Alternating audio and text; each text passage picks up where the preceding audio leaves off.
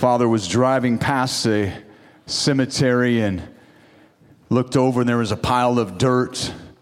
And he hears from the back seat, his 5-year-old says, "Hey, look, Dad, one of them got out." Aren't you glad this morning he got out? Come on. He got out of the grave, and he's alive, and he's seated at the right hand of the Father. We are thankful for that. Praise the Lord. So if you have your Bibles, turn to 1 Corinthians 15. And I hope this morning that you believe in the resurrection of the dead, because that's what this is all about. It is the center point of Christianity. It is why we are here. And in 1 Corinthians 15:1, it says, "Now I make known to you, brethren, the gospel which I preached to you, which also you received, in which also you stand, by which also you are saved. If you hold fast the word which I preached to you, unless you believed in vain.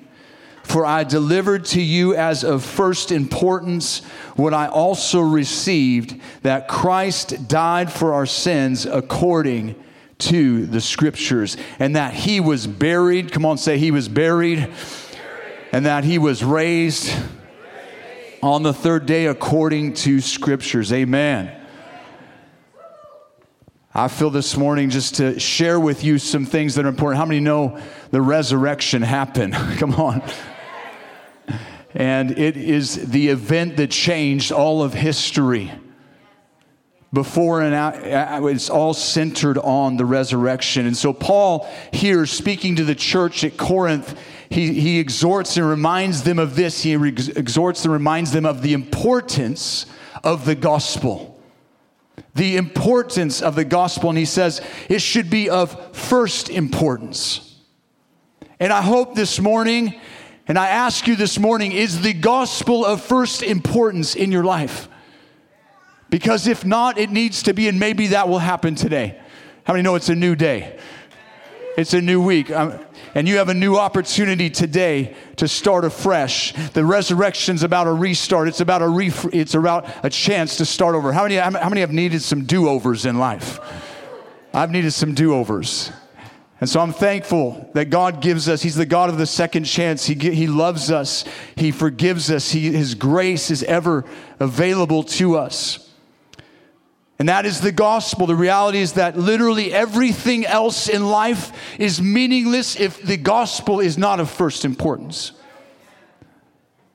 The priority of the gospel.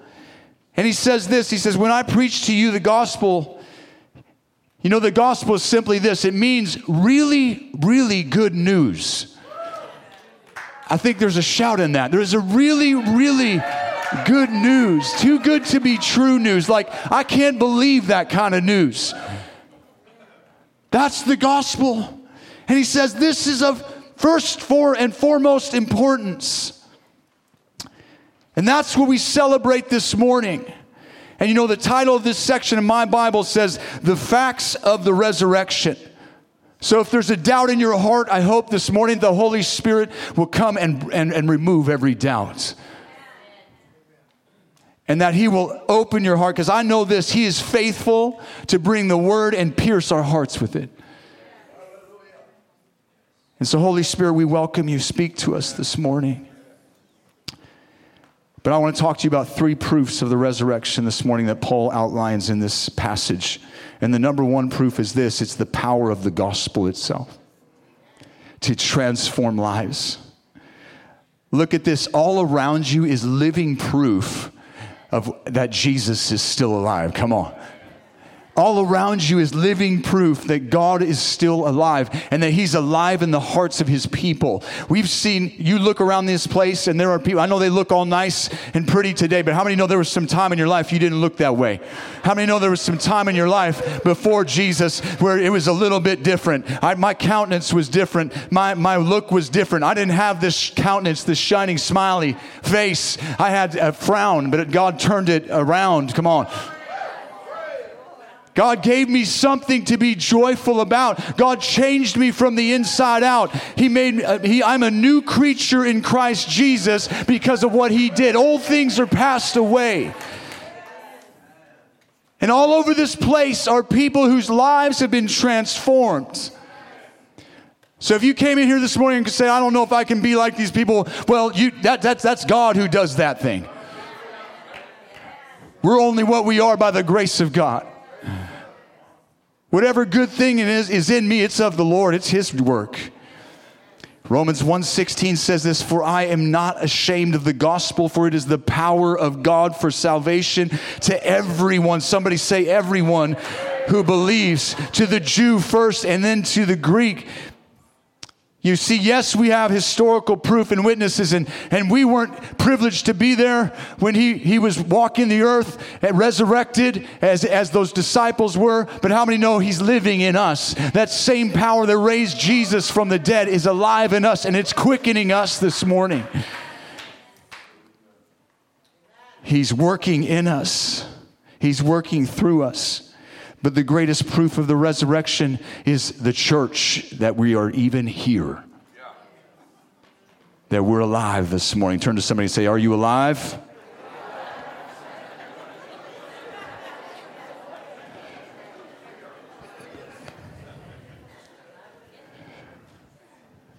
You're breathing, you got hope. Come on. There are testimonies of lives changed, addictions broken, chains broken, hopeless, people who were hopeless and in despair, finding hope, finding life. But he says to the Corinthians, you received it. So you see, the first step in responding to the gospel is this, to receive it. To receive it. And there is a response, there's a condition upon receiving. You see, the gospel is of only any benefit to those who will receive it and stand in it. Who will receive it and stand in it. And we're living in times where your standing is going to get tested, church. But how many know that's the power of the gospel? It's powerful enough to keep you. It's powerful enough. And through all of history, the gospel has persevered.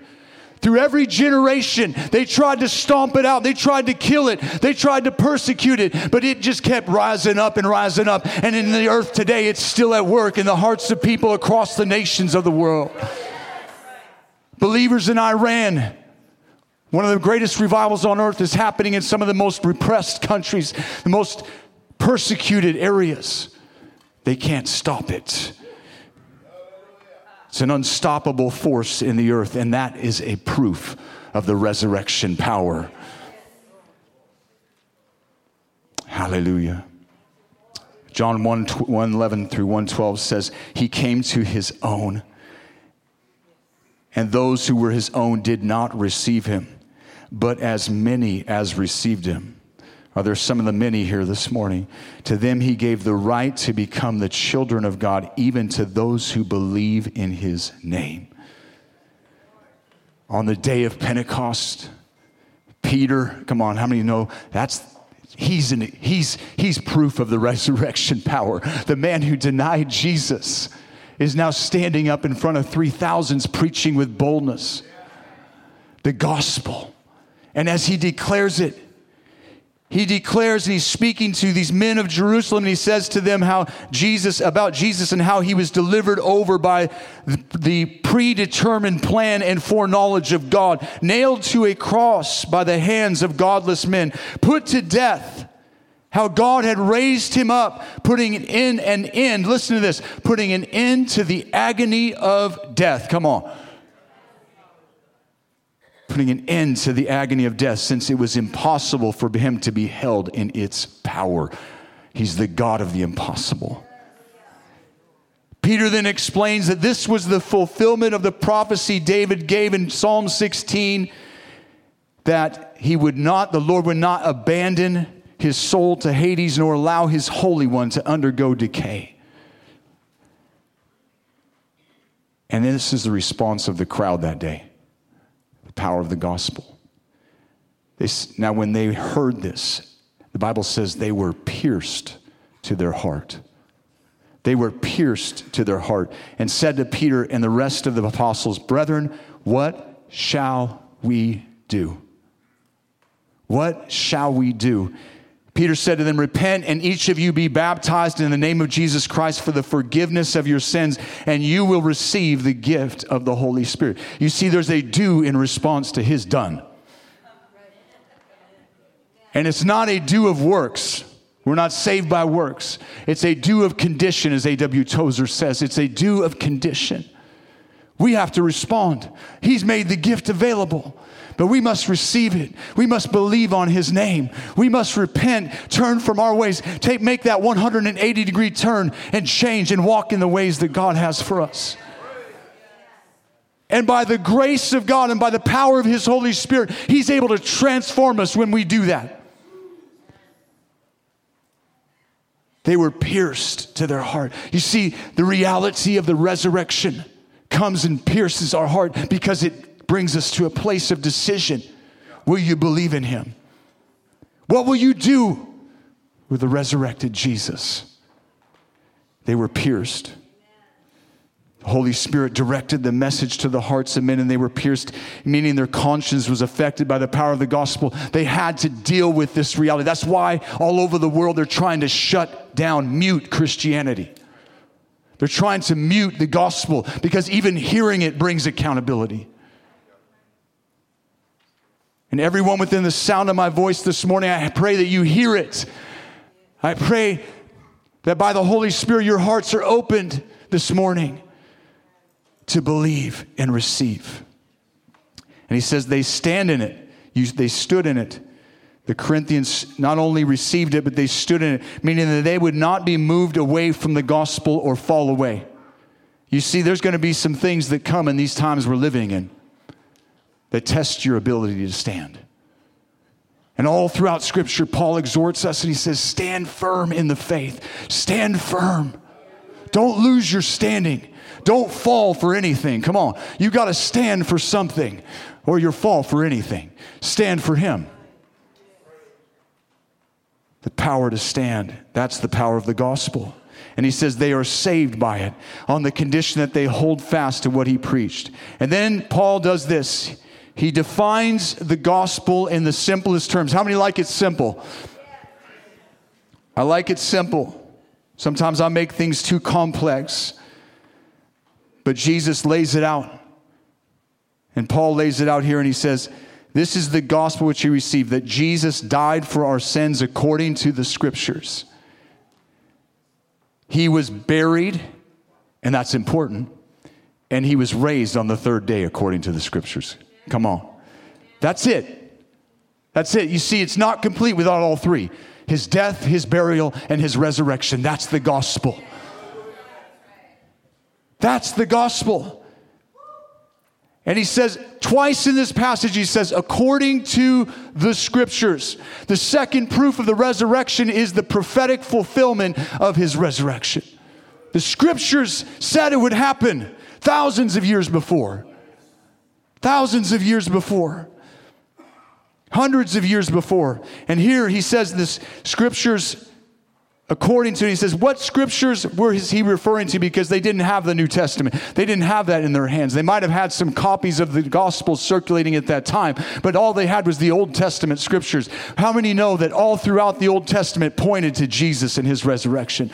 It pointed to the suffering servant. In Isaiah 53, it talks of the suffering servant. He was pierced for our transgressions. He was crushed for our iniquities. The chastisement of our peace was upon him, that thorns were pressed into his head. The blood flowed down. He suffered for us, and by his stripes they whipped his back, tore that skin off and scourged him. By his stripes we are healed. How many are thankful for that this morning? Psalm 22 describes the experience of the cross that Friday. Everything he suffered, when he said, my God, why have you forsaken me? While he was suffering. All of it covered. Scripture points to it. Hosea points to it. He says, of the resurrection on the third day, we will be raised up with him. How many are excited for that? Praise God. There could be no triumph of resurrection without the travail of crucifixion. He died for our sins. Crucifixion was one of the cruelest forms of capital punishment and torture. something the Romans had perfected. You know, we get this English word excruciating from the Roman word out of the cross. Excruciating pain he experienced, excruciating suffering, and it was one of the worst ways to die. You know, the victim's back was torn open by those scourgings, and then he was thrown on the ground and nailed through the wrists to that cross. And it pierced through that median nerve, clenching their fists. Pain pierced through their feet. What a terrible, awful experience. In addition to the excruciating pain, they suffered inhibited breathing. The weight of the body pulling up and down, the arms and the shoulders tried to fix the respiratory muscles in an inhalation state. Eventually, the victim would die of one of several causes: acute shock from blood loss, being too exhausted to breathe any longer, dehydration, stress-induced heart attack, or congestive heart failure leading to a cardiac rupture. The Bible says when they pierced his side, the blood and water flowed out. I mean, no, not only was he physically suffering, he was emotionally suffering as he carried the weight of the sin of the world. Spiritually suffering. He said, Lord, if be your will, take this cup from me the night before. But nevertheless, your will be done. His cup, that suffering, we can never forget the price he paid. Paul preached a crucified Christ. Why?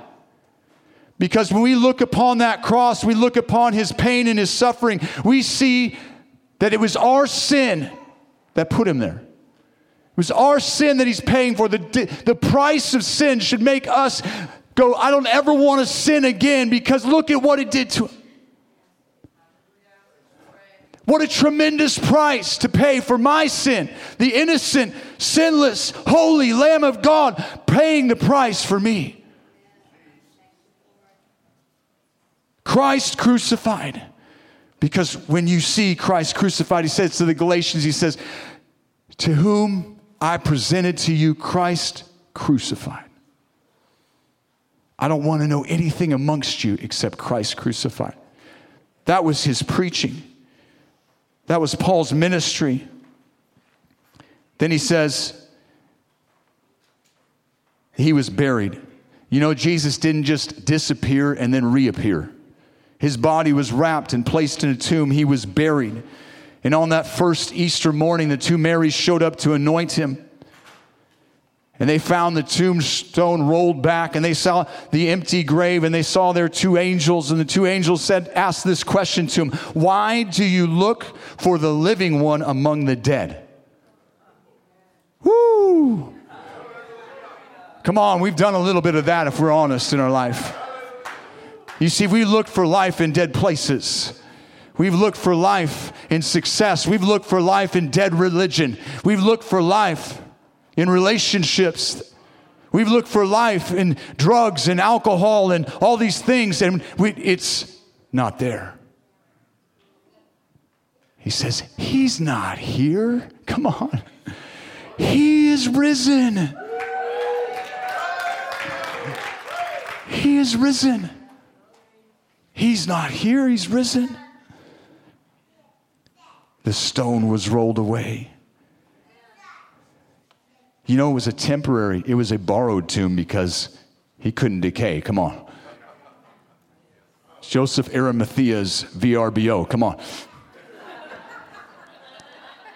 Temporary. He wasn't staying to decay. He was coming out. And let's be clear this morning. That stone was rolled away not so that he could get out, but so that we could come and see that empty tomb. His resurrected body, he could pass through some things. Amen? He is risen. And why was this important? There was a thing called the swoon theory. And swooning is to faint, is from extreme emotion. And it went around as an explanation of how Jesus really wasn't raised from the dead. So a woman wrote to a theologian named J. Vernon McGee. And she said, our preacher said that on Easter, Jesus was just swooned on the cross. and the disciples nursed him back to health. What do you think? McGee replied, he said, "Dear sister, beat your preacher with a leather whip for 39 heavy strokes. Nail him to a cross, hang him in the sun for 6 hours, run a spear through his heart, embalm him, put him in an airless tomb for 3 days, and then see what happens." Please don't do that to me. I don't believe that. Come on. Woo.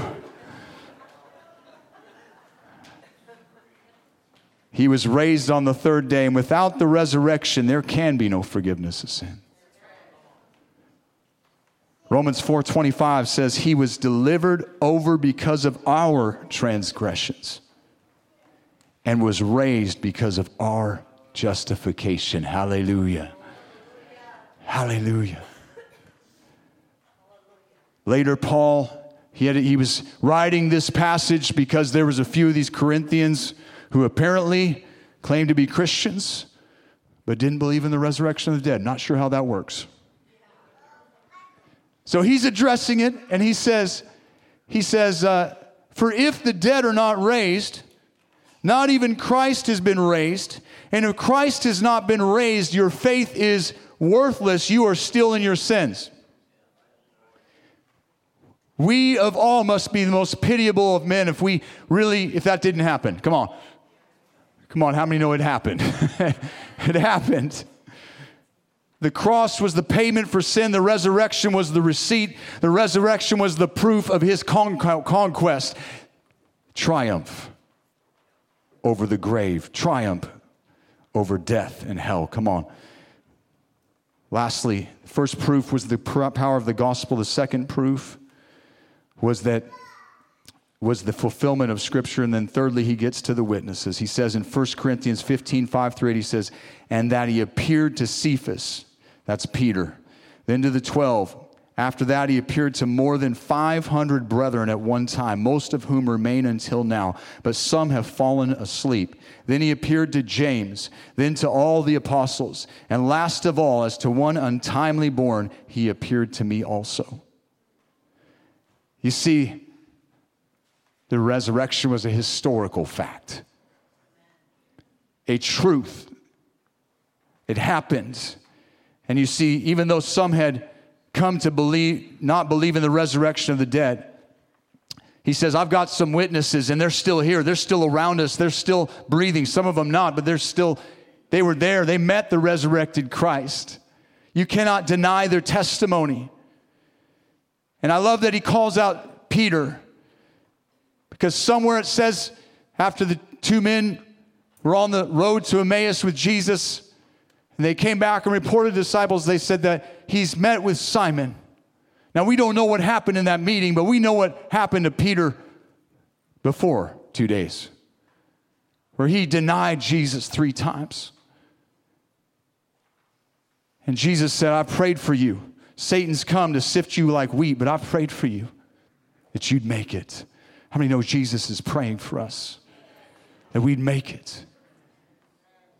And so he goes to Peter, and I don't know what he said, but maybe it was to comfort him. Maybe it was to say, "Hey, I still love you, Peter. There's still a plan and purpose for your life." You see, you might have denied him. You might have turned from him. But this morning you can turn back, and he's still calling to you. The resurrected Jesus is still calling to you, saying, "I still love you. I haven't rejected you. Return to me." And then he says it was the disciples. You know, they were gathered for a meal after this great event of the crucifixion, and they're in fear of the Jews, and all of a sudden Jesus just shows up coming through the wall. Come on. He shows up in their midst and reveals himself. And so it says the disciples, the 12, he revealed himself to them.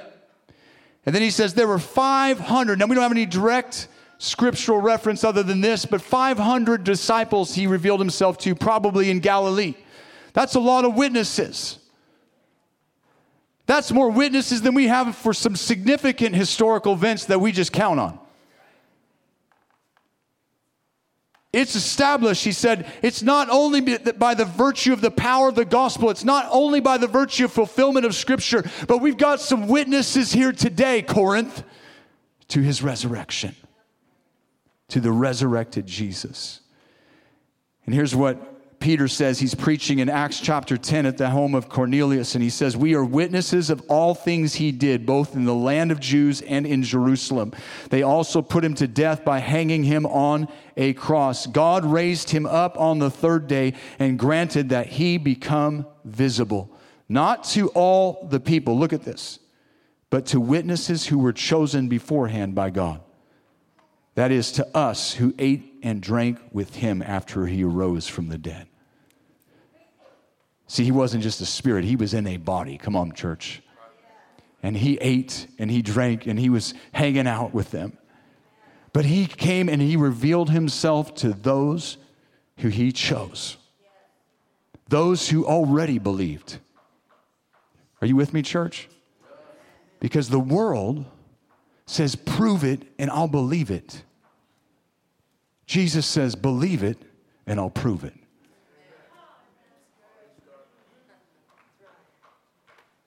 In John 14, I'm about to close. John 14, verses 18 through 19 says, I will not, he's speaking to his disciples in that upper chamber in the night of his betrayal. He says, I will not leave you as orphans. I am coming to you. After a little while, the world no longer is going to see me, but you are going to see me. Because I live, you also will live. I mean, they were probably devastated in that moment. They had no idea what those next few days held. Fear gripped them. They said, we've left everything for you, Jesus. They left their business, their families, their livelihood. They followed Jesus. They had seen the miracles. They had grown so close to him. And in this moment, he says, I'm leaving you, and where I'm going, you can't go. And I'm sure their hearts are trembling. Their hearts are, what do we do now? Our hero's leaving. But he would later say, it's for your benefit. It's for your good that I go, because I'm going to send you a helper. But he says, I will not leave you as orphans. Somebody needs to hear this morning. You see, in their culture, if you were a disciple of a teacher and that teacher died, you were considered an orphan. And so they're like, if he's going, we're going to be orphans. We're left without a father. He says, I will not leave you as orphans. I will come to you. And Jesus this morning, speaking to some hearts this morning, I will come to you. You're not alone. I am here with you. Don't be afraid.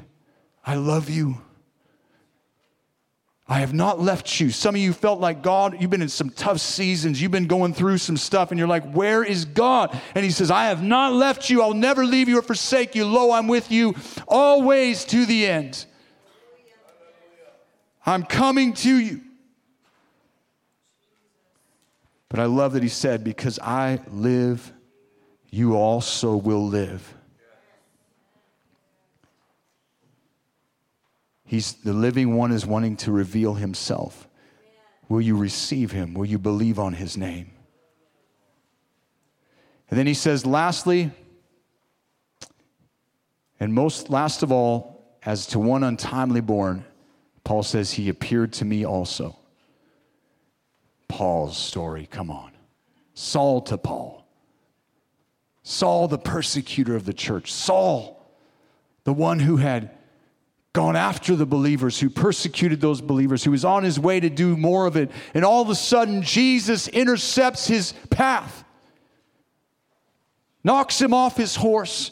He's blinded. He says, who are you? And he says, I'm Jesus, the one whom you are persecuting. You see, he was saying, when you persecute my people, you're persecuting me. I feel it.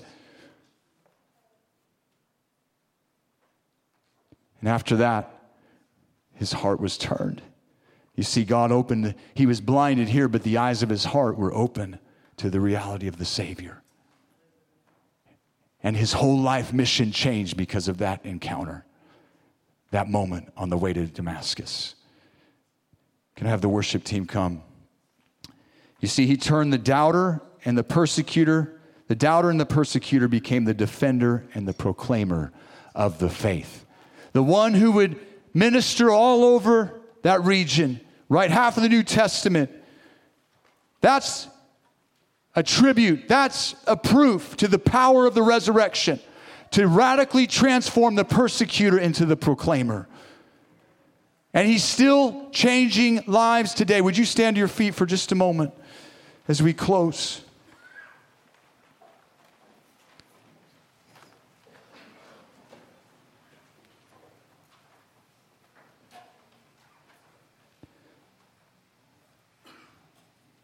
I can remember, it's now been 25 years. 25 years this year. When the Lord revealed himself to me. And the reality of his resurrection power touched my life. And I was never the same again. I was rebellious. I was bent on my own way. I was selfish. See, I had looked for the living amongst the dead. And there comes a point where you've been looking for life in all the wrong places. And then Jesus comes and he says, I am the resurrection and the life. You believe on me. See, and he encountered my life. And he said, everything you've experienced, everything you've been involved in, that's just a counterfeit. But what I have for you is real. Now you make the choice. This or that. You see, there was a due, but it was a due of condition. Would I receive? Would I believe on his name?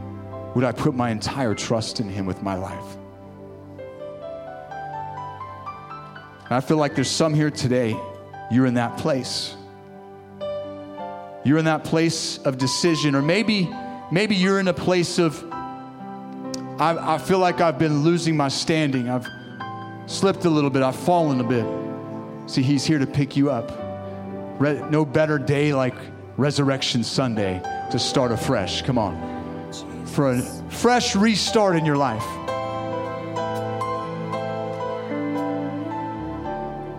He's able to quicken you. His resurrection power is alive today. And if you'll believe on him, if you'll receive him, that same power that raised him from the dead will lift you up this morning.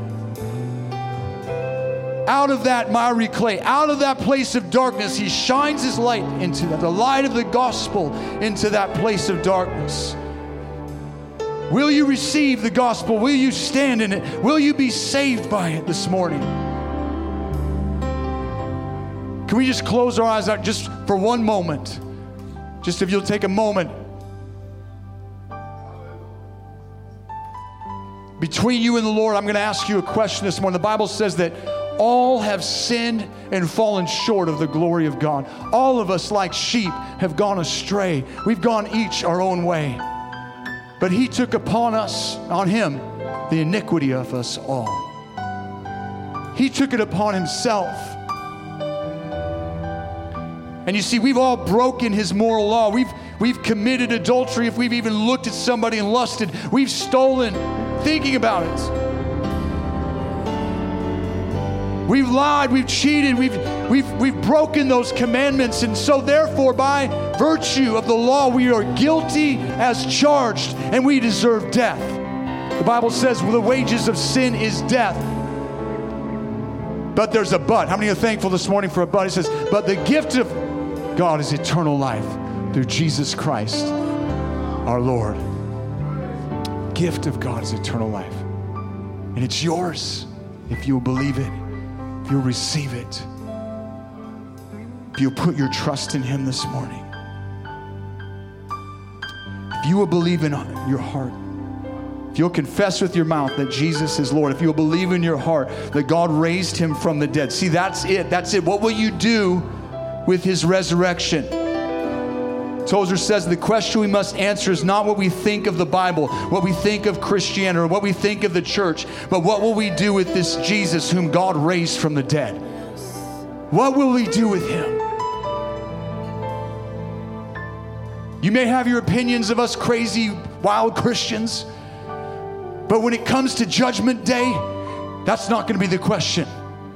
It's going to be, Jesus, what did you do with Jesus? And if this moment you don't know in your heart beyond a shadow of a doubt that you've made him Lord of your life, now is the time. Now is the time. Receive it. Believe it. Trust in him. Give him your life. It's his to begin with. He gave you life. Give it back to him, and he'll give you new life, resurrection life this morning. That's the God we serve. He's the God of the living. He brings us out of death, despair, and destruction, and brings us into life eternal. And this is life eternal, that we may know him. Jesus. Is that your cry this morning? I want to know you, Jesus.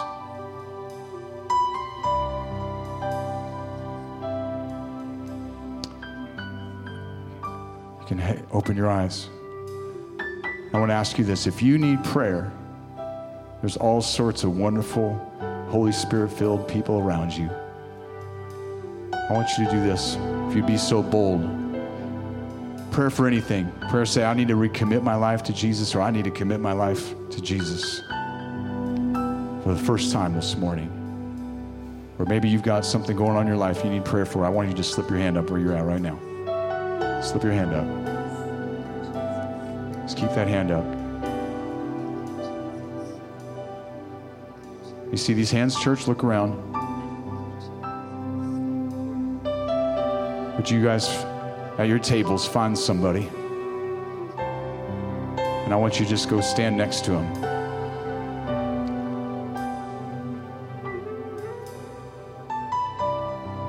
Just stand next to him where they're at. That's it.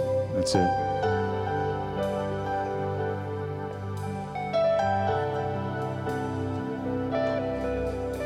And let's just pray. Can we pray this morning, church? We're just going to pray for each person here. Father, we thank you, Lord, for the life that you give. This morning, I just pray, Lord, for each and every person here, God. Lord, you know what they're going through. You know where they're at. We thank you, Lord, for those who are putting their trust in you, Jesus, that today is a new day, Lord. They are a new creature in Christ Jesus. If you need to give your life to Jesus, if you're one of those who raised your hand, just tell them, say, ask somebody and say, hey, do you need to respond to this? Do you need to respond to this? And we're going to pray. Can you pray? Can we pray together, church? Jesus. You can repeat after me. Jesus. Thank you that you died for my sins, that you were buried, and that you were raised to life again. I believe this morning that God raised you from the dead. Lord, I confess that I'm a sinner and I need your grace. Lord, I receive your forgiveness this morning and I make you Lord of my life from this day forward. Holy Spirit, fill me afresh. Come, Lord, right now, Jesus. Fill us afresh. Thank you, Jesus. From this day forward, I want to follow after you. In Jesus' mighty name, I make you Lord of my life.